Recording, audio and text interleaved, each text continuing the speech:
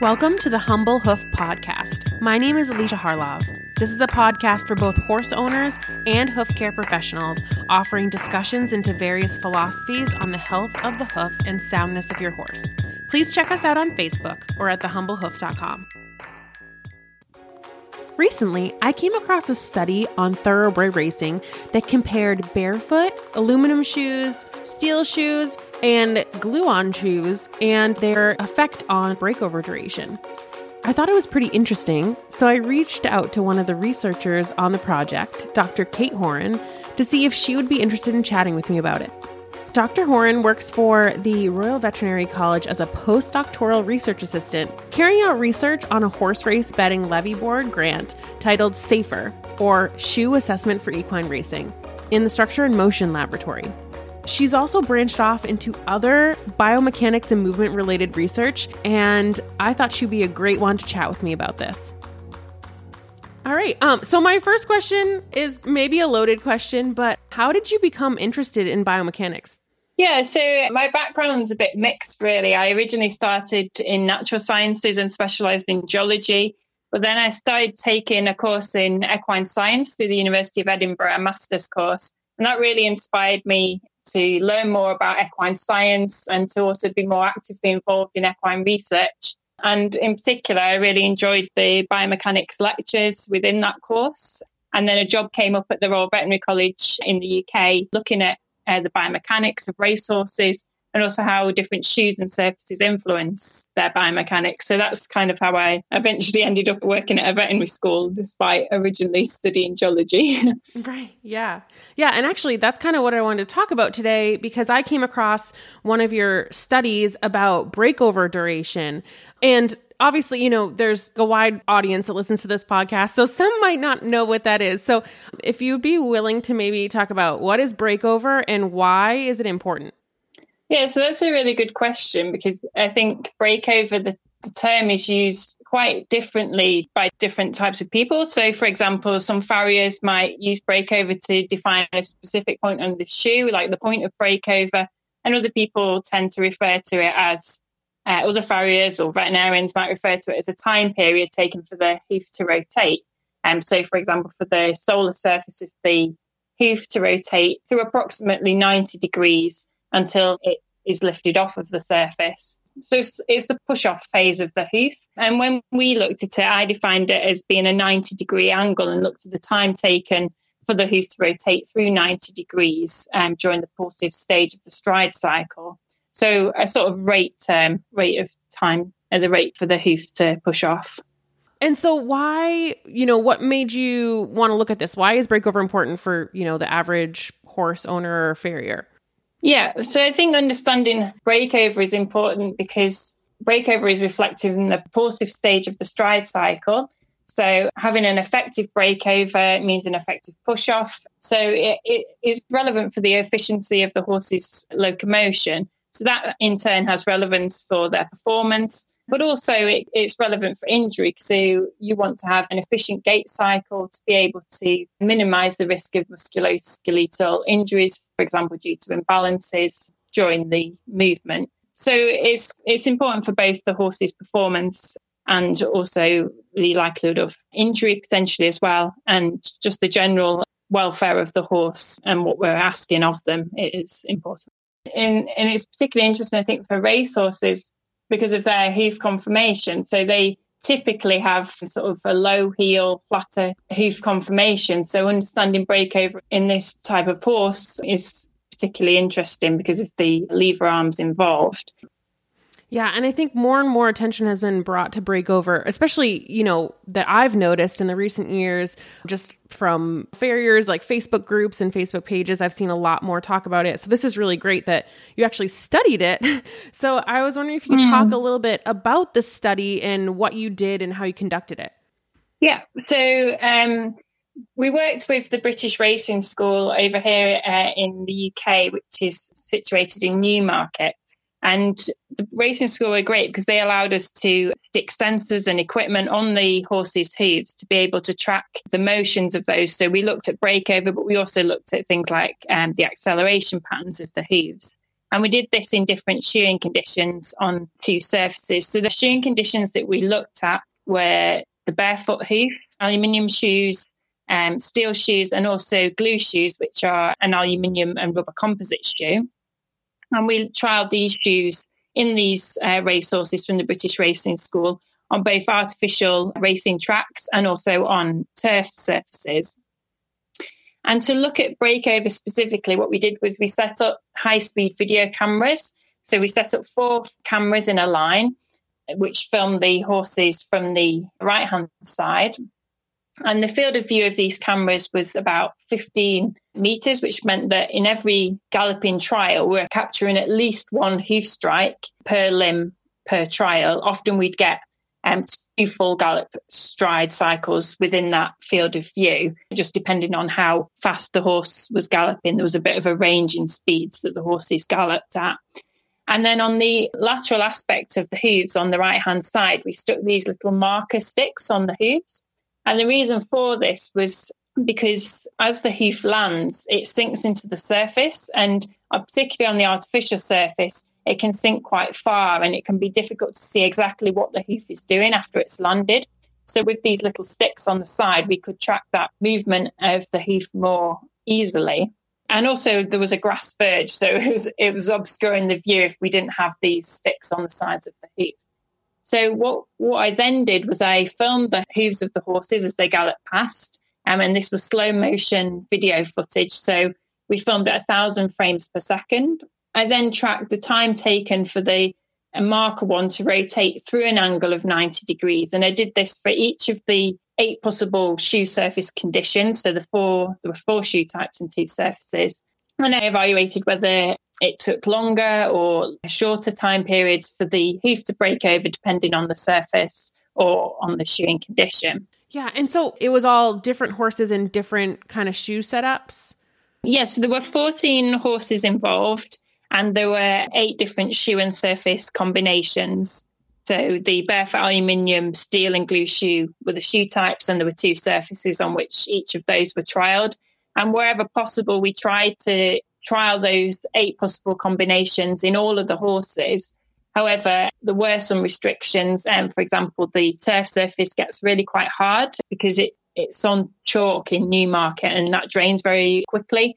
So the surface is sometimes, particularly in the summer, too hard. They don't allow the horses to gallop on that surface. That meant that not all horses did as many trials on turf.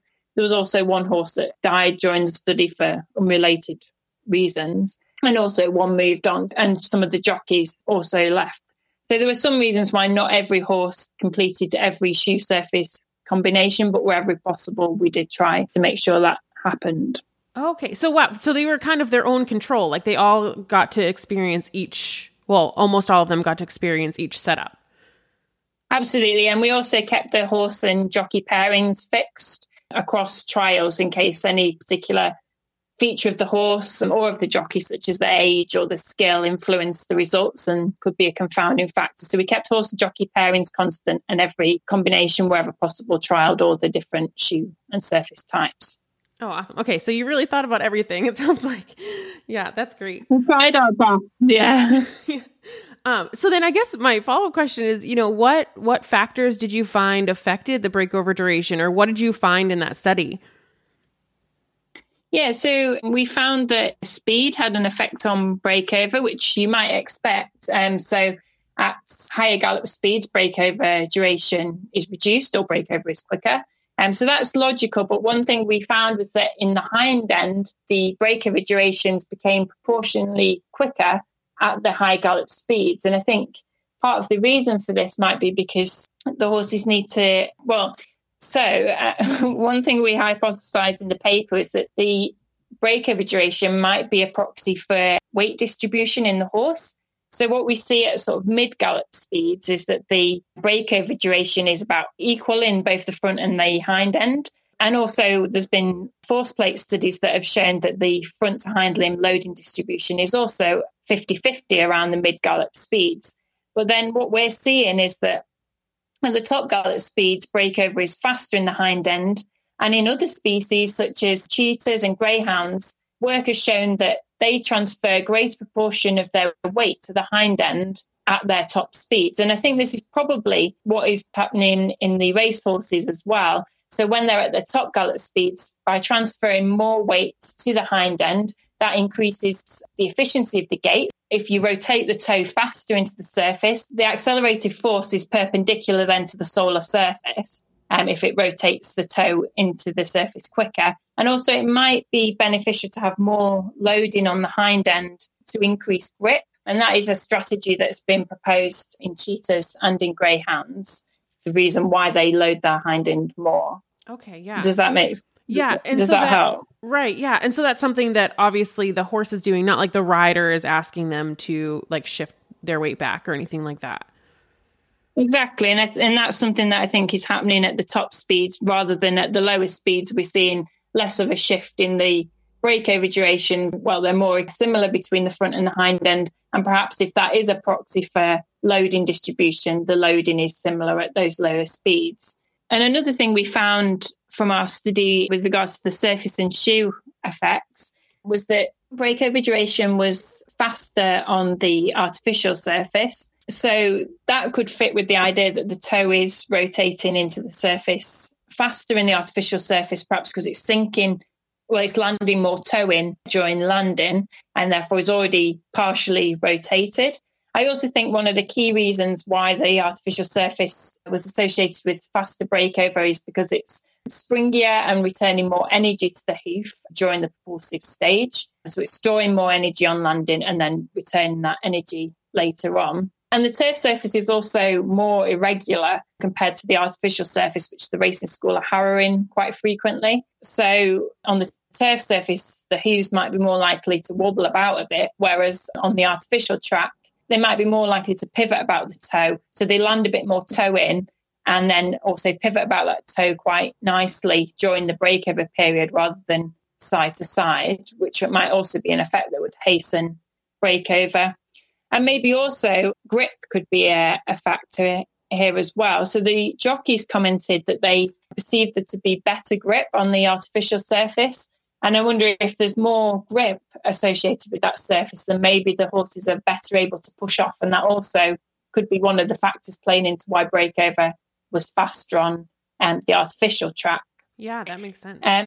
Yeah, and with regards to the shoeing condition, it was actually a bit, the results were a bit more tricky to interpret. So it was only the non-leading hind limb of the horses that was influenced by shoeing condition. So that's the first leg to contact the ground surface during the galloping stride cycle, so after the suspension phase.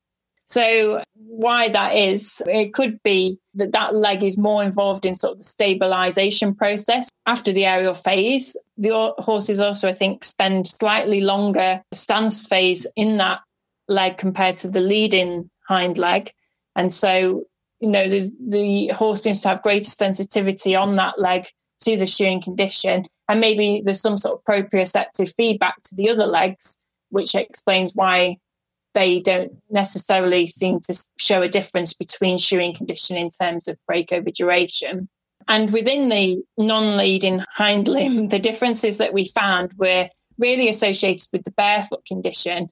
So what we found with the barefoot condition was at slow speeds, breakover was slower when the horses were barefoot compared to the shod conditions.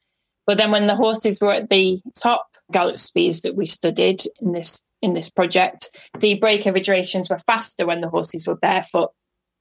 So we don't know exactly why this pattern is, but one possible reason is that at the top gallop speeds, in the barefoot condition, perhaps the hooves are better able to expand on landing and then return more energy to the hoof. So that acts to accelerate the breakover. But then why is breakover slower when the horses are barefoot at the slow speeds compared to the shod conditions? Well, in the paper, we hypothesized that maybe it could be related to the shoe shape. So perhaps the beveled edges of the shoes do act to increase breakover, and that effect is important at slow speeds when the hooves are perhaps not expanding as much on landing. But then when you move to the top gallop speeds, this effect of being barefoot and allowing the hoof to expand more during impact is proportionally more important. Yeah, I was just going to ask that if there was a breakover built into the shoes. So Not particularly in the sense that the shoes weren't, say, set back from the toe or really beveled on the edge. They were sort of standard shoe shapes, fitted to the dorsal hoof wall. Sort of a standard fitting of the shoe, as far as I know. I'm not a farrier. There was nothing unusual done to the shoes to make breakover faster intentionally. Yeah, and I think that is also a very personalized thing too. I know a lot of farriers who, everyone has their sort of own style and way that they were taught. So yeah, I think that those listening maybe all do different things with how they fit their shoes and things like that. Yeah. I should also add that we trimmed all of the horses' feet prior to the study so that they were all starting from a similar hoof shape, if you like, as best as possible. So it wasn't like the case that some were at week 6 in the shoeing cycle and others were at week 0, in which case there would be a lot more toe growth at week 6, and that could affect the breakover duration. We made sure as far as possible the horses' hoof shapes were consistent. Yeah. And also for the horses themselves, this was important, that we weren't trialing a glue shoe on the same horse on week 1 of its shoeing cycle, and then week 5 we're trialing a steel shoe. We wanted the horse's hoof shape to be representative of the start of the shoeing cycle in each case. Right, that makes sense. So it must have been a fairly long, period of time that you were working on this study to make sure that you kind of hit all those conditions.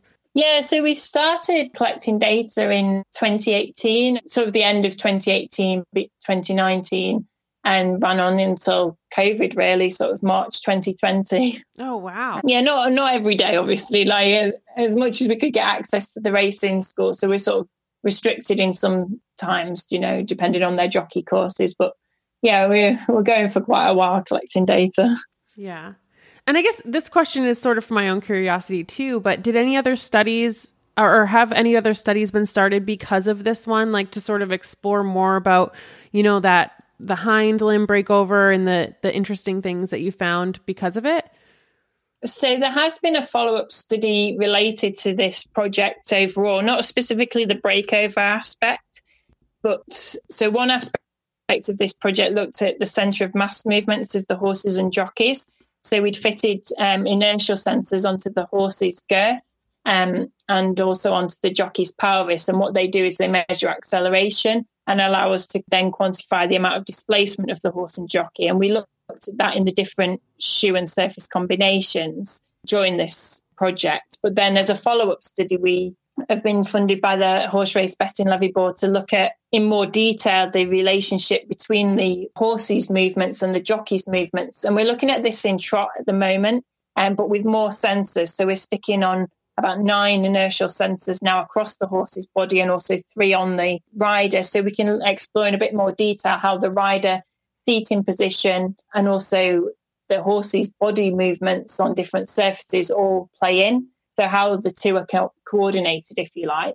And as part of that study, we have used sensors on the hooves of the horses, which do quantify breakover and also other aspects of the stride cycle, such as stride length and slip and things like this. So, yeah, it's led on to other projects.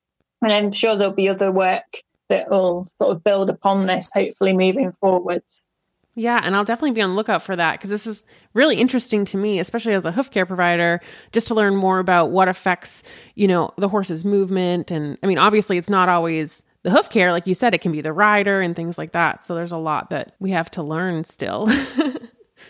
Yeah. And I think surface testing as well is something that we wanted to do more of, and I think we'll build on moving forwards as well.